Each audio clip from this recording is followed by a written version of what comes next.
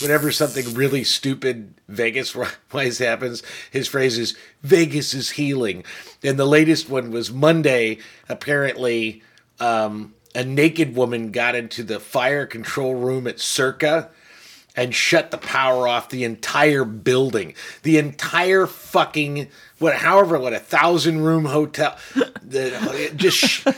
A naked woman got in there, and his response was, yes, Vegas is healing. And it's like, yeah, okay, that's true. That's just kind of how, yes, naked people doing stupid shit, drunk.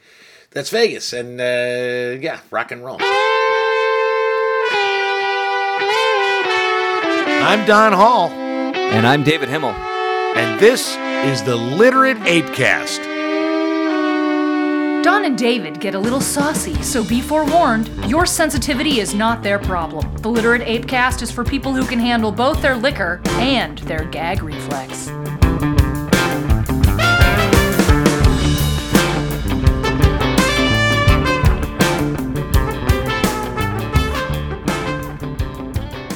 God, happy birthday, Donald Hall. Thank you. 55 freaking years old, man. That's, I was doing some math, and I think we talk about this every year, because That's old.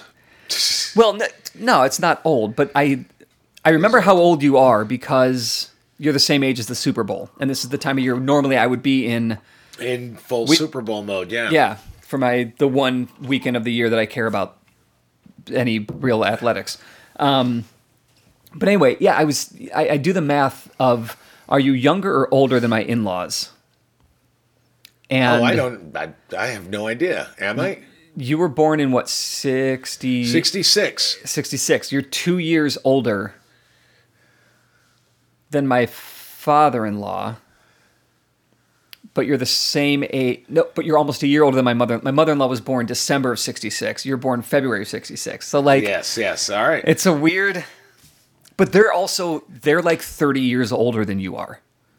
Well, and that's it's one of those things. It's like, I think it's because it's one of the, and I've had this has gone on for the last 15 years is that, and part of it is I look younger than I am. However, I don't even think it's so much that I look younger than I am. It's just that, I know a lot of 55-year-olds who simply, they don't understand technology. Yeah. Now I'll be the first to admit, I'm not into Snapchat, and I have not even tried TikTok and have no use for it. However, I think Snapchat's dead. But well, whatever. The thing about it is, I'm not an early adopter of the new social media, but I know social media, and I understand HTML and websites and web design, and I understand iMessage. It's like, but I know. Well, I've come to you. You're 55. I'm 41. I'll be 42 this year. So that's what, 11, 12, 20 years difference? No, 3 years difference. I don't know. I'm not good at math. But you're older than me. It's 13. It's 13 years difference. I need to fact check that. But I've come to you with tech things before. Yeah. So and I mean, it's one of the things I thought about, because I always, this, I always do the thing where I write down what I learned in the following year. And it was one of the things I realized. I think part of the reason I don't know if I stay young, but I'm on a more vibrant 55 than many. Let's put it that way. Yeah. Is that I'm constantly, and maybe it's just the navel gaze, I'm constantly trying to learn something. I'm always looking to be learning something. It's a curiosity. Yeah, it's a curiosity about life, a curiosity about my life. I hesitate to use the word my lived experience. Well, I joke that my in-laws, which are younger than you, but are 30 years older than you, they're not curious. They're just not. And that ages. I think that curiosity keeps you young. When you stop being interested in things, you age and you die. Yeah, I think that, or at least you stop. At least you stop growing, and if you stop growing, eventually you die. You're just hanging it up. Well, that was one thing. One of the things that I learned that, and it was This is an interesting thing, and I wrote this, is that becoming antique is a journey. Good Lord, that child is very unhappy. We're recording this at bedtime, and yep. It's not a happy. It's the goddamn motherfucking witching hour. All right, there you go. It's the funniest thing because he's like, I'm tired. I don't want to go to Betty Bye. Well, I don't know how to help you then, kid. Fucking idiot. The first thing go I'll tell storm you, the Capitol, whatever you lunatics do. As a youngish 55-year-old, I can say the first thing is stop naming shit like Betty Bye. It's his fucking bed. Go to bed. Betty Bye sounds way too like, oh, maybe I could do it or maybe not. It's like having a cream puff. No, go to fucking bed. It's like prison, bed, go to jail, bed. That's what you mean. Yes, except that he's not a prisoner. He's 3. Not even 3 yet. He's not even 3, and he is a prisoner. Are you fucking kidding me? Of course he's a prisoner. No, buddy. He's the fucking warden. Katie and I are the prisoners, buddy. You don't understand parenthood at all. I don't, and that is a good... and perhaps that's why I am 30 years younger than your in-laws, exactly even though I'm older, is that I have had no children, and I am perfectly fine with that decision. The reason I said Betty Bye is he's getting closer. Is because even like in his most screaming, like where he's just furious and losing, he still calls it Betty Bye, which is just hilarious. Like listening to a demon say the word Betty Bye, it's just funny. It's just funny. Anyway, I don't know what the hell you were saying a minute ago, and I don't really care because what I was gonna say about your annual birthday piece that you write, I Can't Drive 55 Lessons Learned in the 55th Year. I think this is my favorite birthday essay that you've written. Oh, really? So far. Why? That's interesting. It was the least repetitive of the others. At least I felt that way. I haven't gone back to like compare and contrast, but we've talked about this before. Right. These are new. I will have to admit I hadn't even really looked at it, but you're right. These were things that I learned that were brand new. Yeah. And it's not that the other things were like repetitive in that like, oh, Don didn't learn anything new again, but it's like we learn the same lessons in different ways each time. That's part of our learning degree, our learning curve. But this year seemed to be all new, fresh shit. And that may be because it was the year that was 2020. I think it's probably because as I write in the first part of it, I mean, part of it is we moved, and this is, I mean, granted, this is my second birthday in Las Vegas, in Nevada, but this is my first year that I actually, this was the first year I think I actually was like, oh, I'm a Nevadan now. You know, I'm no longer a Chicago native. Now I belong to Las Vegas, you know? And so that was part of it.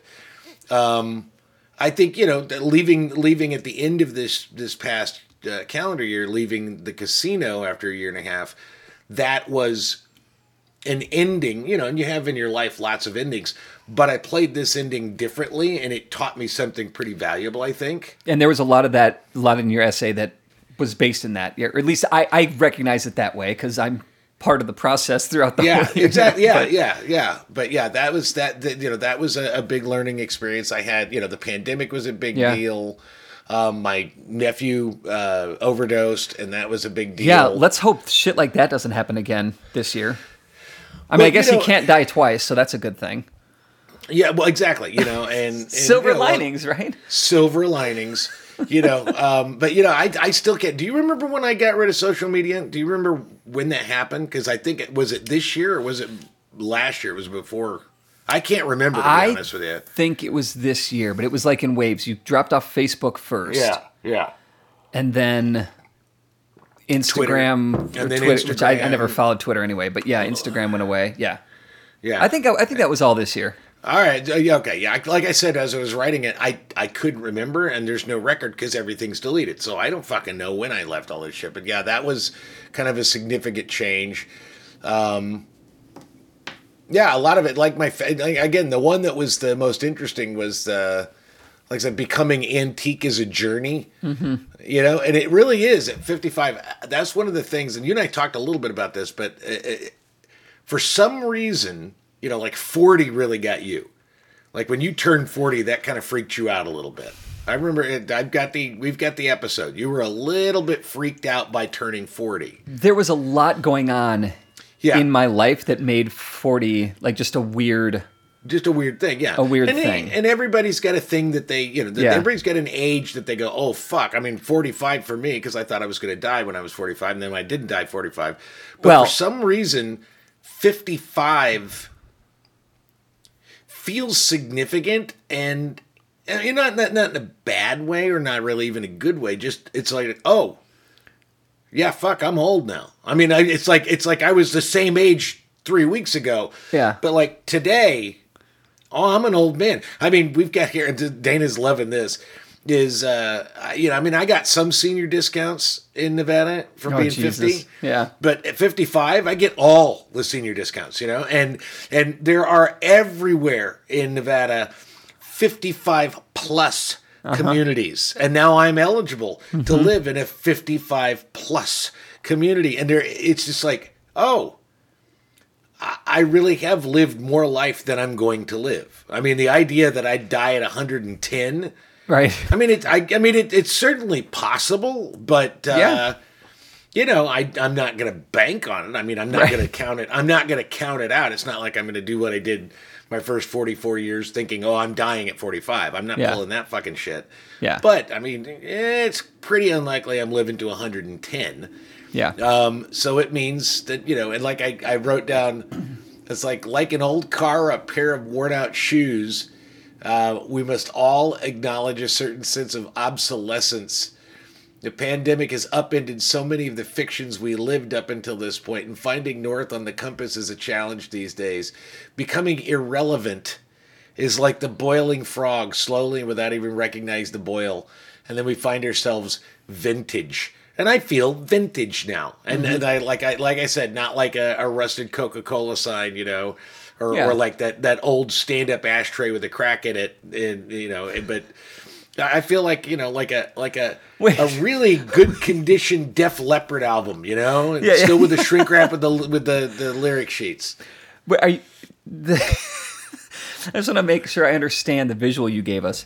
The old stand-up ashtray with the crack in it, as in like the push button that opened up and dropped the cigarettes into the bowl. No, like the antique ashtrays that were on a stand. Remember those? Okay, not like I remember the ones that had. Yeah. Yeah, no, I'm talking about like they used to have and these are vintage, but they had ashtray stands. So it would be like this, like the height of a coffee table. Yeah. But it was a glass ashtray. And in my mind, that because I know in vintage stores and junk shops, that's the image of the rusted Coca-Cola sign. Yeah. I've seen those about 1,000 billion times in every antique shop in Michigan. Yeah. But I remember seeing once like this like, oh, what a gorgeous like the ashtray that you could sit in your house, except for the fact that the glass is cracked right down the middle.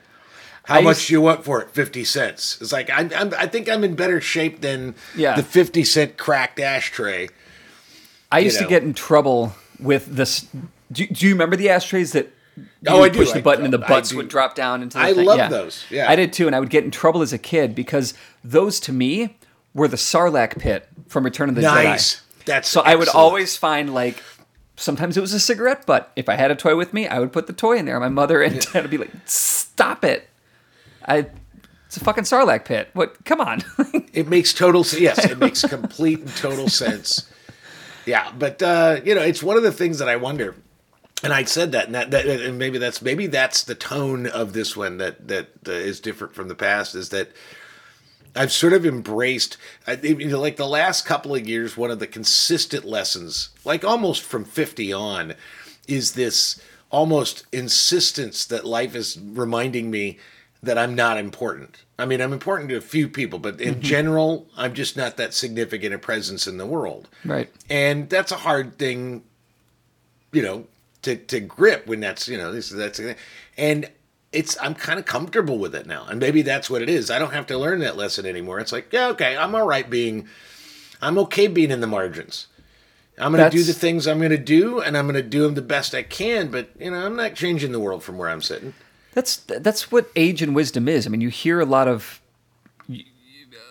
people in their 50s or 60s, 70s, 80s, 90s, even, they'll say, I'm enjoying my life more at 70 than I did when I was 20.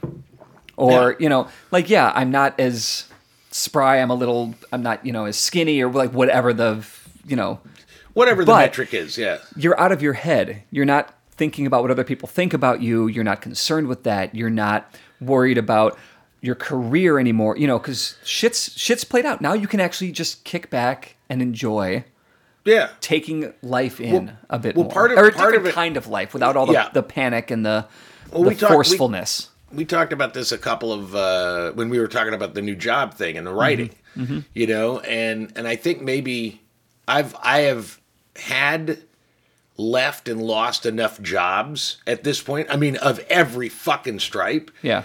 That even a pandemic doesn't bother me. If I were, if tomorrow, this Denver-based company just said, you know what, we can't afford you anymore, or we despite the fact that we tell you how much you rock and how much we love your writing, we actually decided overnight you suck, so we're letting you go. I would be okay with that. I mean, it'd be kind of inconvenient, but I hear so many people.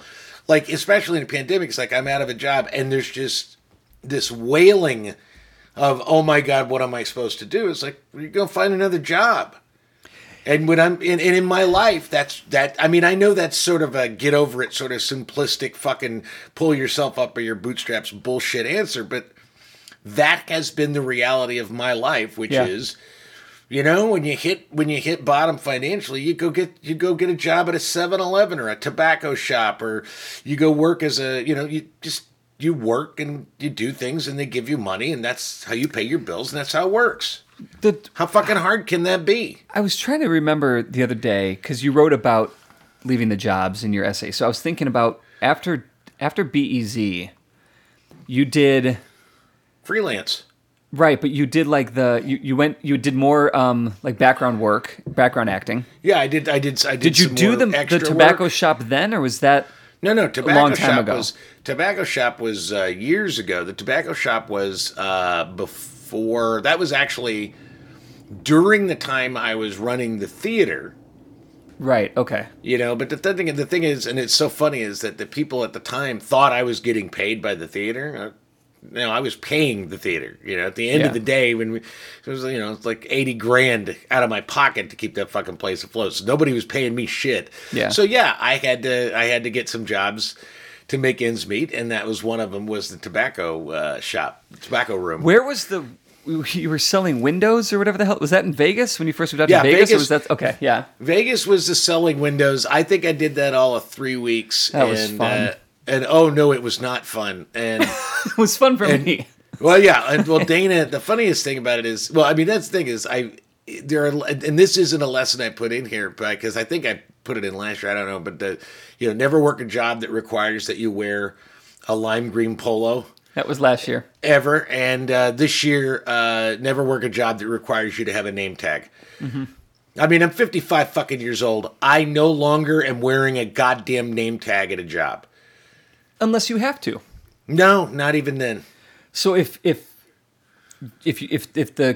your company now says, we love your work, we're just going to take templates of it and outsource it to Bangladesh. You're on your own, kid, or old man. And the only job you can get. Oh yeah, if it's the only job I can get, I gotta wear fucking. Well, but that's not the road. That is the temporary. That literally is the. I'm going to work this for a little while until I find something better, or I can generate enough plasma and sperm to survive on selling that. Just jerking off and bleeding. Yeah, I mean, it's like that's the dream. Yeah, it's like, because I had to wear a name tag. Because what a name at the casino, and a name tag implies customer service. Mm-hmm. And if I never have to fucking work customer service, I'm fine with that. Ever. I would rather. I mean, as much as, let's put it this way: the fact that I'm married and I feel a degree of responsibility to bring in some money for my family. Yeah. Yes. If I had to work a goddamn job that required customer service part of it, I would do that. But that would be a big strain at this point, because I pretty much. The casino tapped me the fuck out when it came to customer service. It's the last thing I ever want to do in my life. I would rather literally dig ditches 10 hours a day than fucking customer service. I think that my next, if I love my job, I love where I work. I don't want it to go away, but if it does, I might seriously consider, because I've been considering it for years, really, getting my a plumbing license, like becoming a plumber, or literally digging ditches. I'm done fucking sitting at a desk, typing shit for other people. I want to go and use my body and then come home at the end of the day and then write for myself and do that and be out in. I would love to be a fucking trash collector. What crazy shit do they see? I don't know if you'd love it, but or a mail carrier, all this fun stuff that you get to experience. Megan Dahm has a podcast called The Unspeakable, and I don't know if you're familiar with her writing. I love Megan Dahm. I think she's a great essayist. Mm-hmm. But she just started a podcast because she couldn't make enough fucking money writing. So she started a podcast, and it's actually a really good podcast. But one of the latest podcasts she did was a guy wrote a book. Basically, the book was that the digital age was supposed to be the best time for artists. And it turns out it's the absolute fucking worst time for artists of all time. It's just it's the least amount of money they've ever made as artists, like in the history of art. And one of the things that and I mentioned this today, and it's like I've been saying this since I was, I think, just out of college, and I've been saying it consistently, which is, don't be an artist for a job. It's a terrible job. Yeah. Get a job and then make your own art. Mm-hmm. Now, the fact is, right now, I'm in a place where I like writing what I'm writing. I'm getting paid to write things, and I'm getting to write my own shit. Yeah. And I'm working on my Casino at the End of the World book. And so it's like, all right, right now, this is pretty good shit. I mean, I was writing when I was at the Casino. I was writing when I was at WBEZ. Right. Yep. I was performing. I can't wait. I really, really can't wait. Because that's one of the things that it surprised Dana that I still have that gene. It's like, man, as soon as we get to a point where we can do live events, I mean, I'm doing Bughouse. I'm going to do some storytelling shit. I miss Bughouse. Yeah, I mean, I don't think I'll take it this, but there's only, I want to say like 3 small theaters in all of Las Vegas. It's like we could use another small theater. Mm-hmm. I could start a fucking small theater. I've done it before. I don't know if I want to put that kind of investment in, but I mean, it's something to think about. But I do have the performance gene. It's still there. I still want to do it. I still like doing it. So it's like, I can't wait until we get past this so that I can get back to doing that. Because I do miss Bughouse. I miss doing a show. I miss Bughouse. We had an event for work last Friday. Virtual, obviously. Yeah. And at the end, we hung out with the client, and we stuck around. We had drinks. We just sat in our house, and everybody went and got poured themselves a bourbon or a beer, whatever whatever they were having, and we hung out. And we talked about the show, and then we talked about WandaVision and Marvel Comics because our client is a total fucking Marvel nerd and Star Wars nerd, and we just bullshitted. Bullshit. Yeah. We'll go with bullshit. Yeah, bullshit sounds good. And it was just fuck, I miss, this is it replaced the hotel bar, right? Of the live event. And God, I just want to, the 2 things that I'm really aching to do right now are give Harry to his grandparents. Oh, yeah. 1, because his grandparents miss him. 2, because he misses his grandparents. 3, because it's important for that bond. And 4, to give us a fucking break. Really, 4 is the first one. Yeah. Yeah. In no particular order, except that particularly that is the first one. That's the fucking first one. But the second one is the first one. I want to go and drink in a dark, crowded bar. We were in a dark bar last night. It wasn't crowded, but it was dark. I want to be in the crowd, where in pre-pandemic world, so crowded that I'd be annoyed. Fucking dicks. No. I want to be annoyed by assholes in a dark bar. So I don't want to be annoyed by assholes. Not for long. Yes. I just want to be be in a bar that's a little crowded. Yeah. Yeah, no, we went to, that was the thing is we went and, for my birthday dinner, we had Went to the Pepper Mill, and I had a steak. And then I had this big, huge salad, and I had a big blue fucking drink. Because I like anything with, that's my special frou-frou drink. Yeah. It's got blue caracal in it. So that's just sure. It. And then we decided to swing over to the Mint. Mm-hmm. And because we had never been to the Mint, so we wanted to see what that was. And it's just a neighborhood bar. And, dropped some money in the video poker and got comp drinks and just hung out and, talked to people that were, there was like a couple of barflies just hanging around. We were just talking. God, I miss barflies. We were just talking to them about, you're 55, it's the new 35.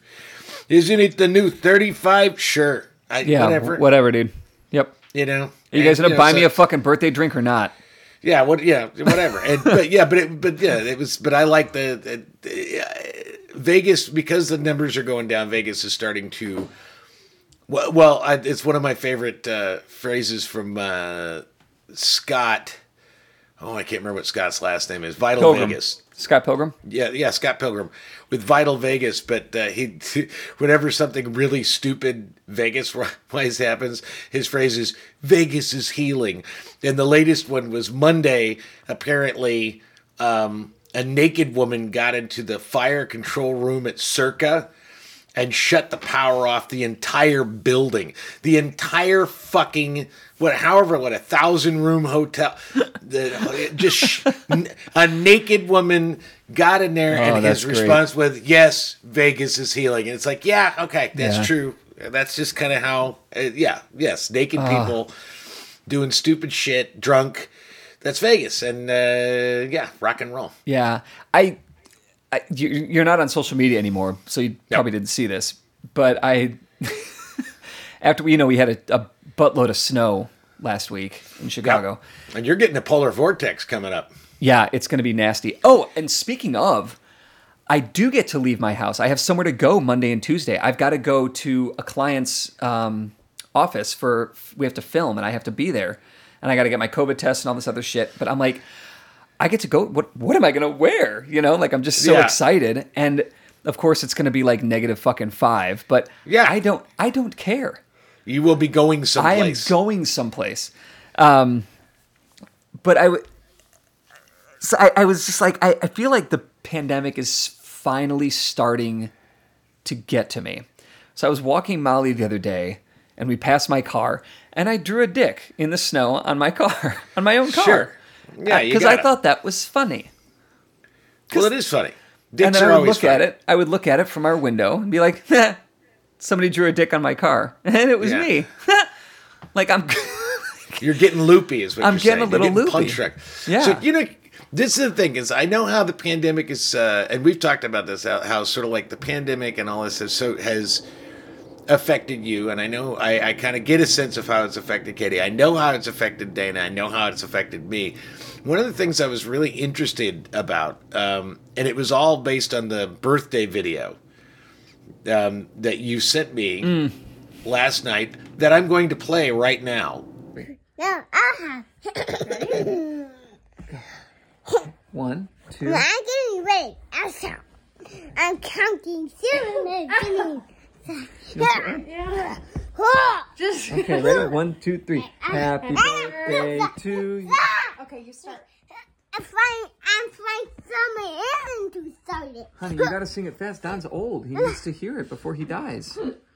Ready? 1, 2, 3. Happy birthday to you. Happy birthday to you. Happy birthday, dear Don. Happy birthday to you. Don't hit. You suck. Say happy birthday, Don. But you suck. That's.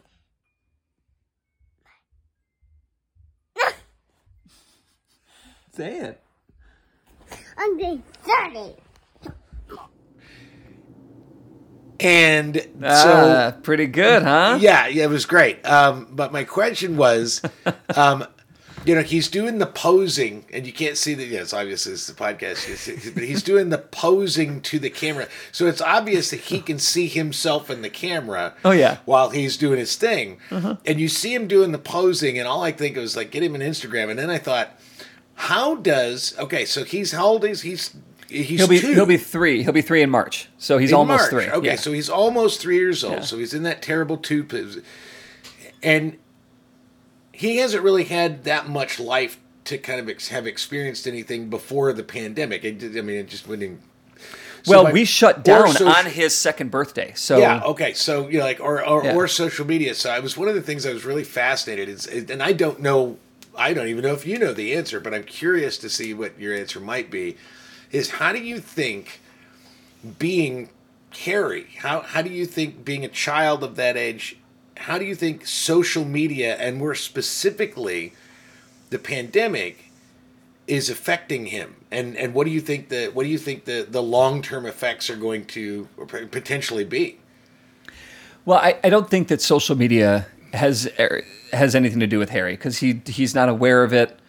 But you're always taking pictures of him and.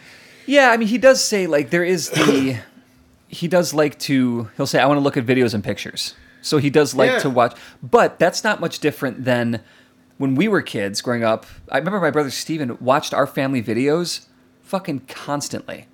Okay, all constantly. Right. So I guess that makes sense. I had a VHS recorder and used to record kind of wacky bullshit skits. Okay, I get it. Yeah, like he would watch birthday parties and Christmas morning, all that stuff that our dad would film. So it's no different than that. It's just instead of having to put a tape in, he just grabs my phone and says, "I want to look at videos and pictures, whatever."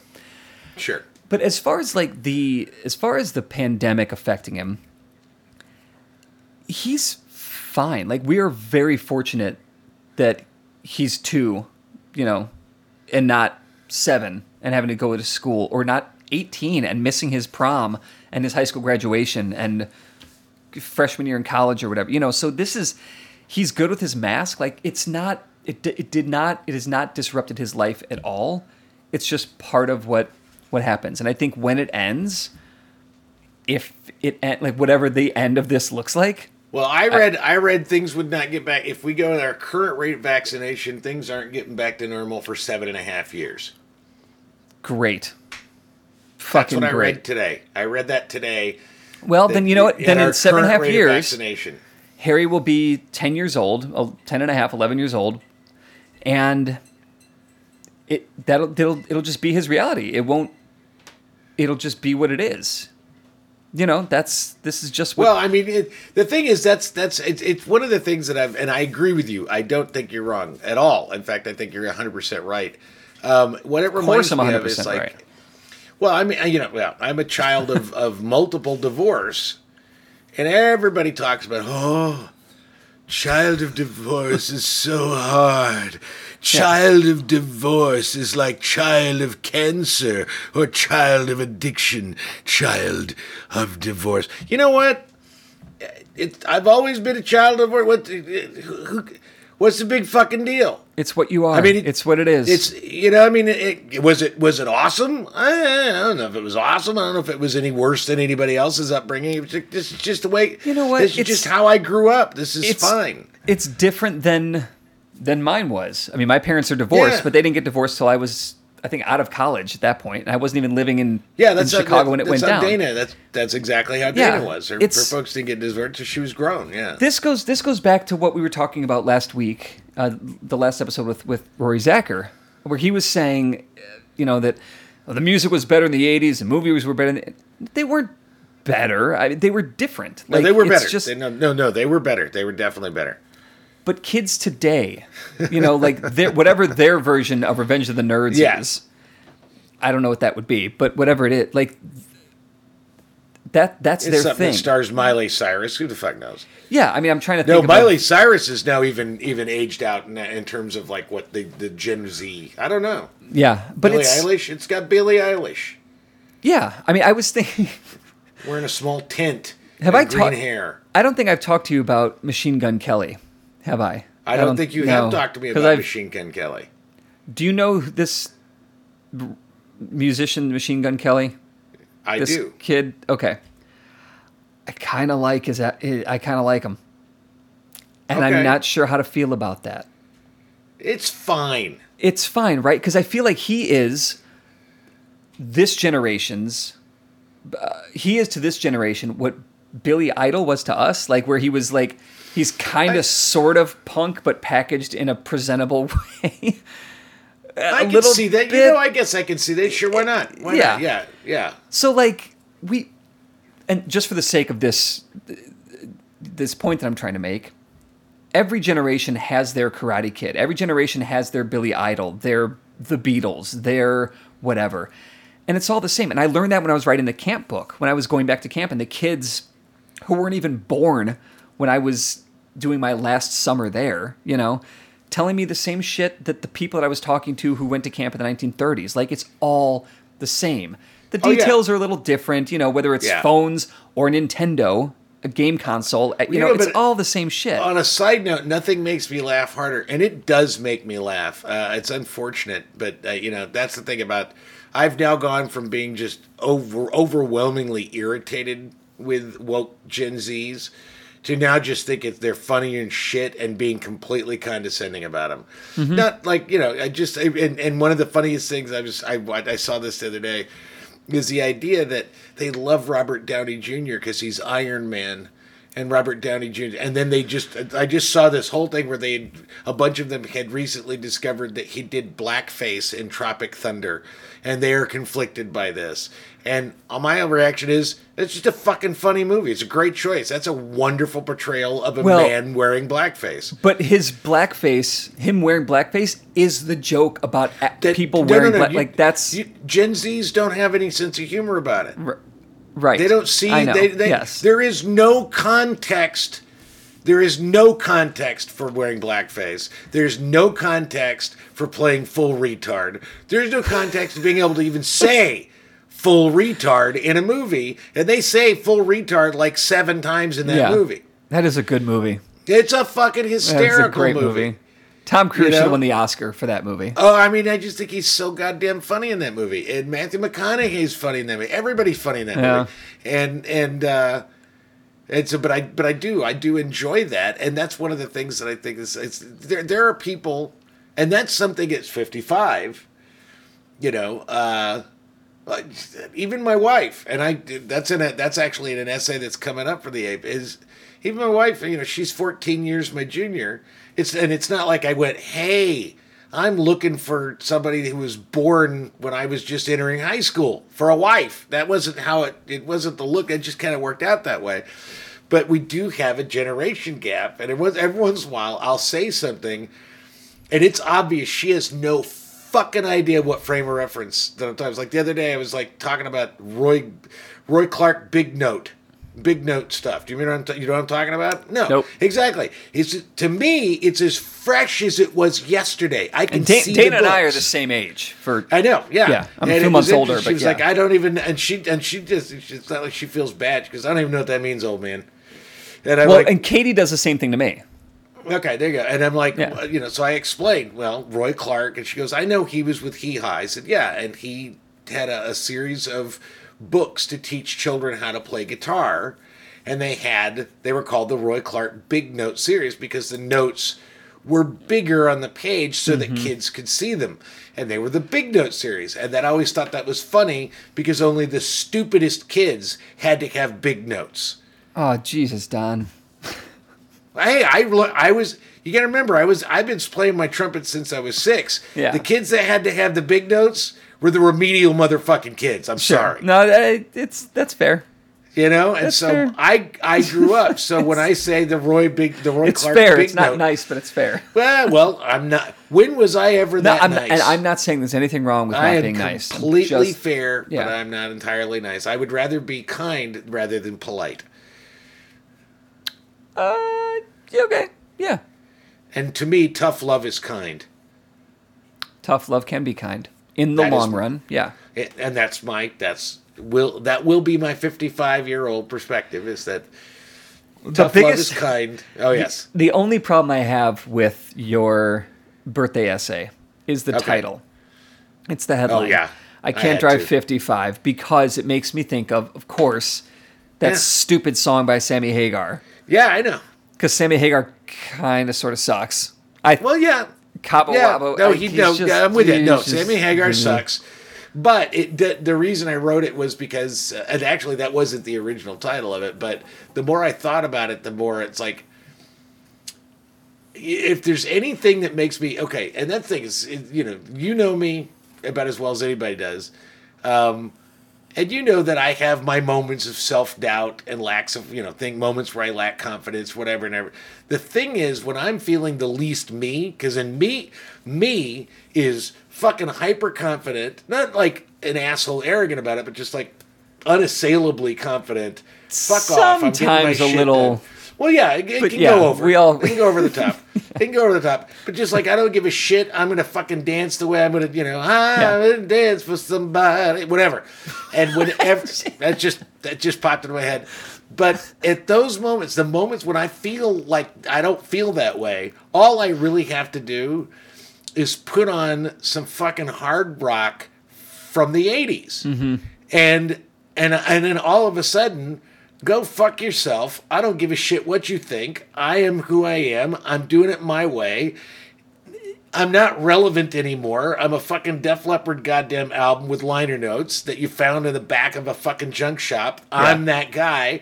And fuck it. And that was why it was like, yeah, I kind of have to call it I Can't Drive 55 because that's the closest thing I can call it that kind of evokes that classic rock thing. Yeah. And that was why I called it that. And you're the Sammy Hagar generation. I mean, even slight because you and I are of the same generation. I'm more Van Halen. I'm Van Halen. Yes, that's yeah. And I mean, I guess when Hagar was there, like there was a good, like Right Hagar, Now is an okay song.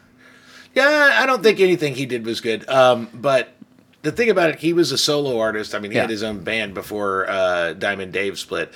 Van Halen was never the same after David Lee Roth split. No.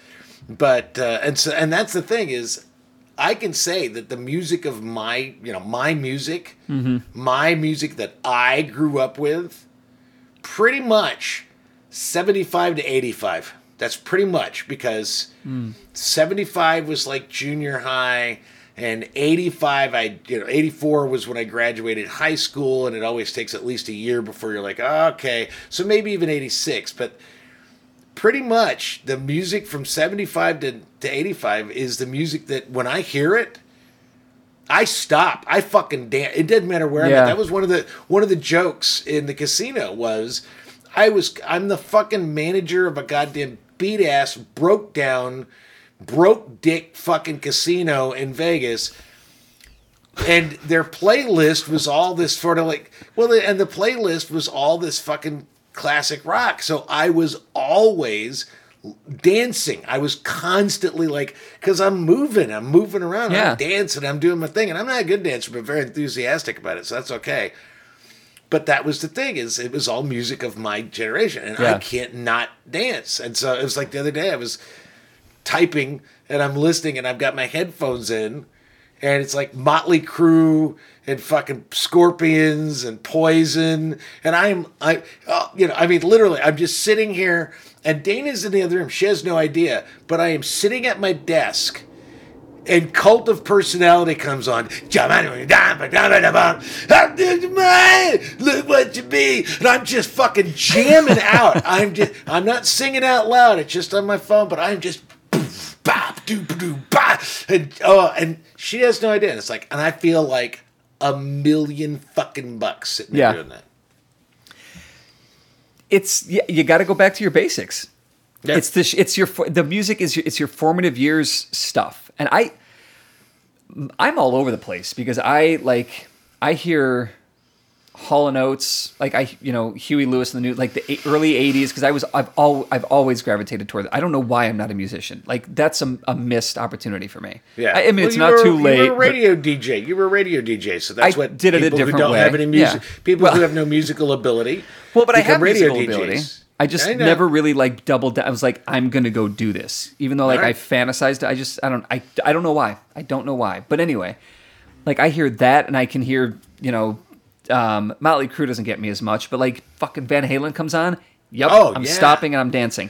But then I've also got like early mid '90s hip hop and rap, and then I've got like my mid late '90s early 2000s punk and emo shit. But then I even go back to oldies. Because when I was a radio jockeying all these music, so like that was part of it. I'm all over the fucking place, which is nice because if I'm ever in a I need to find myself again, I've got like 8 decades to choose from. There you go. I'm a bit more limited. I don't like a lot of rap. I mean, man, I love fucking Beastie Boys, and I like Run DMC.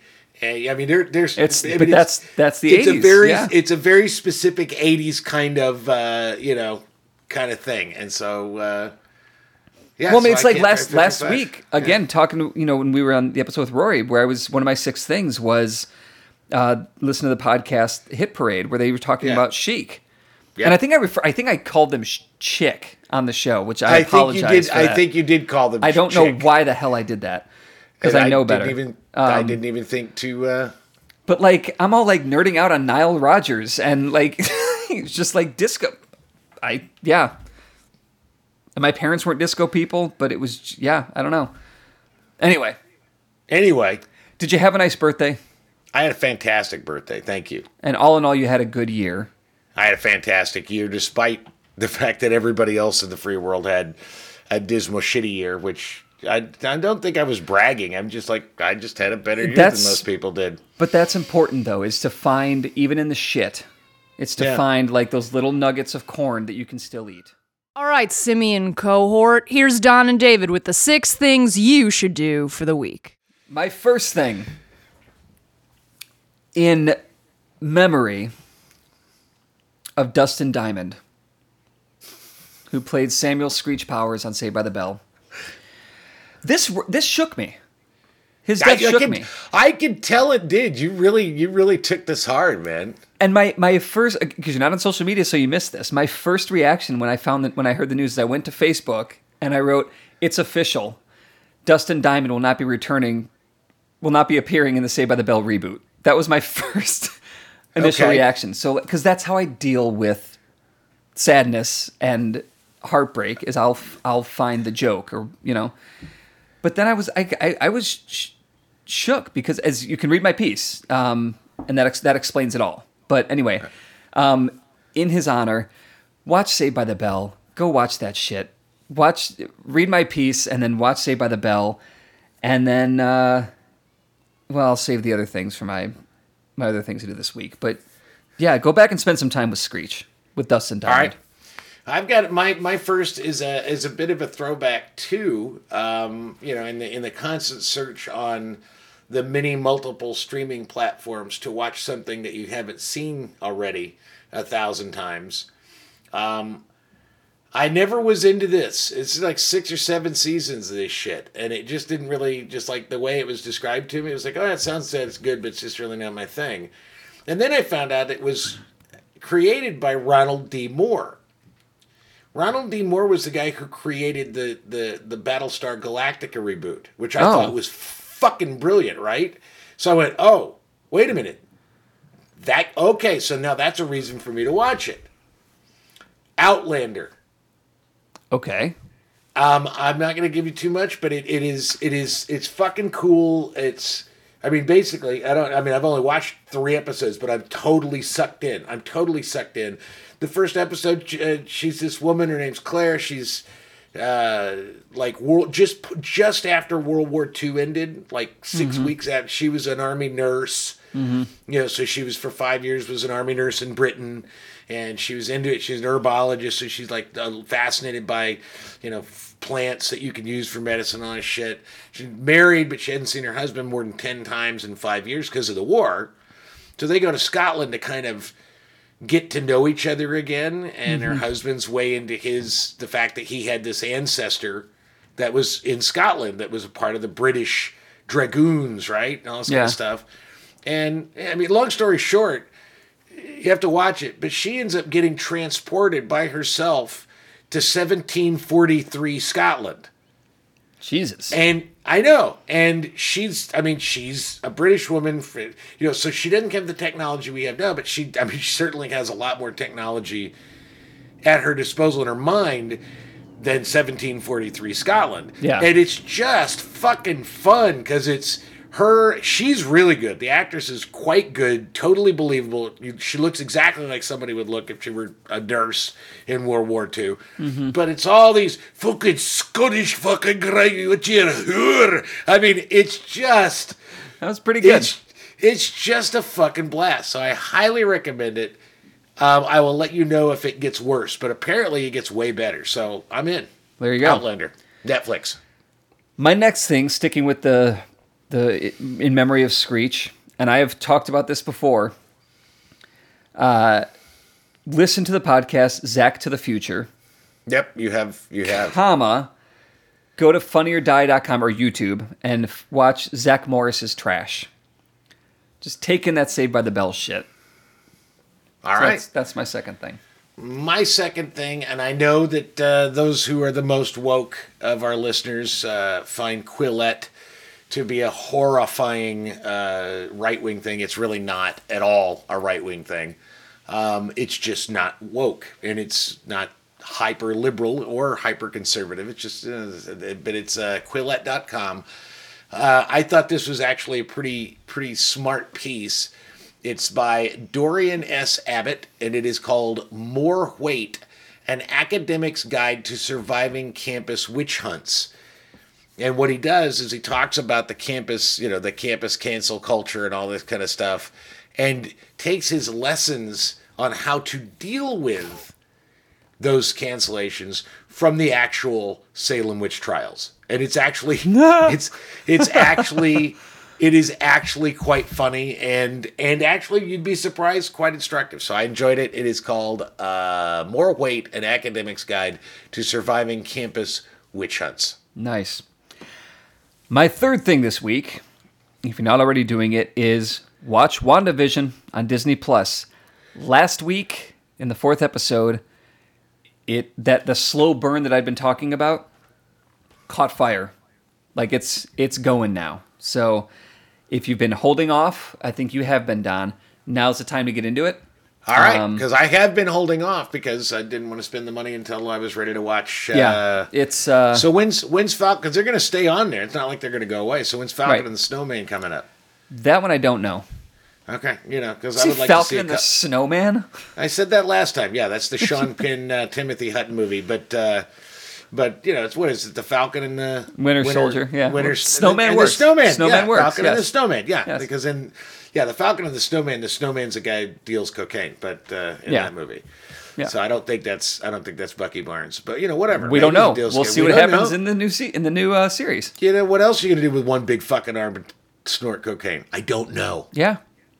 Comes from the 80s, whatever. All right, so it's time. And my third thing is a read. It is in New York Magazine. I do not have. It's just called The Nightmare Share. The Nightmare Share. It is called. She posted, or the tag is, she posted an ad for a roommate. What's the worst that could happen? Motherfuck. This is the ultimate in fucking, like, you invite somebody in your house, you're gonna charge them a little bit for an Airbnb, and at the end of it, she's been in the house with her kid and dog, won't leave for over 2 years, and when you finally leave your house that you cannot get her out of legally, you can't get her out of it. You've taken her to court. Because there's a pandemic, there's no eviction, you can't do any of this shit. That basically, at the end of the day, you are $800,000 in the hole and still don't have this woman out of your house. This is that fucking story. It is so bizarre, and I hate to say that it's really entertaining, in that Schadenfreude kind of thing, but it's really good. It's a really very interesting article. Oh, that's funny. All right. Yeah. Give it a go. It's a lot of fun. And that's the show. I think next week we're going to talk about maybe getting drunk, having a whiskey tasting. Is that what we talked about? No, I think it's the week after that. Is that the week after? Okay, yeah, because we'll have to figure that out because Dana and I are going to be on the road. Yeah, with our good friend AJ Miller. Yeah, yeah. All right, rock and roll. Have a good week, everybody. Night, night. Enjoy. Go to Betty. Bye. You You can listen to the Literate ApeCast on Apple Podcasts, Stitcher, or any place you find your podcast Jones. If you enjoy listening to two white guys holding court, review or share the show on your own platforms, or throw us a few bucks on Patreon. For more information about Literate Ape, go to literateape.com and check out the rest of our podcasts, all of our writing, and our events. Music on the ApeCast is courtesy of Mike Vinopal and Locomotive. You can find them all over Chicago and online at locomotiveband.com.